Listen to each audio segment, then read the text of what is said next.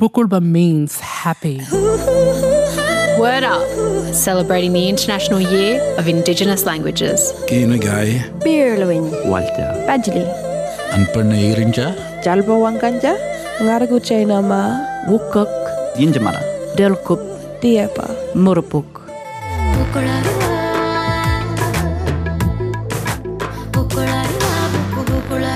Babangal, Gu, Natabine, Naya, Bronwyn Chambers, Darkinung, Awabikal, Darkinung, Dili Nira. My name is Bronwyn Chambers and I'm a proud Darkinung woman and descendant of the Awabikal people.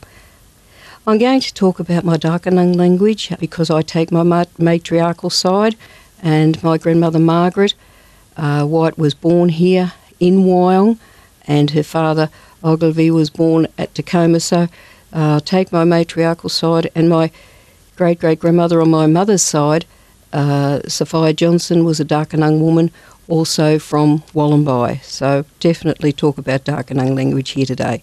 The first word I looked at was Badu, which is water in Darkinung language.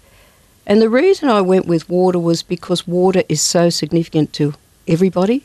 We all need water. It is something we can't make, and it's something that we rely on our ancestors to provide to us all the time. And unfortunately, with all the problems with the water, we really need to think about that. Well, the next one we looked at, the Darkinung language isn't mine. It belongs to all Darkinung people, and every time we do anything or use language, we consult. So the next word we decided on was Gudjagung, and Gudjagung means children.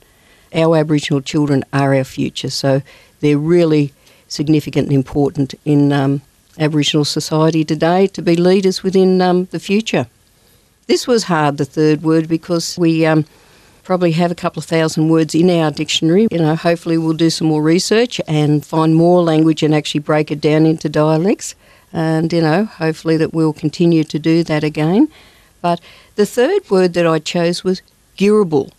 And Girrabul is possum. Possum is very significant to people up and down the east coast of New South Wales because we use the possum as a food source, but we also used it to make our beautiful possum skins, which our stories were told on the back of each pelt and things like that. But my grandchildren are gorgeous, and they've always called me Girrabul. And Madeline, my daughter, said, well, you're our matriarch, Mum, and you're our possum. And I thought, oh, and that's what, so you get a bit fairly emotional about what to use and what words and the significance of them, and you don't realise that till you find language again. And as an Aboriginal woman, I never, ever thought that I'd ever have the privilege to have language and to be able to speak a bit of my language. I'm not fluent. Learning at my age of 62 and 63 and a bit younger than that when I first learned.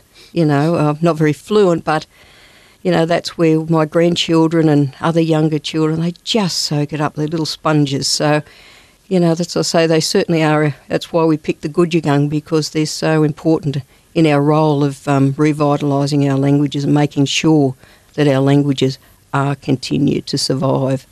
Yeah. My name is Bronwyn Chambers, proud Darkinung woman, descendant of the Awabakal people. Naya, Ngindi, Bronwyn Chambers. See you all again, and thank you.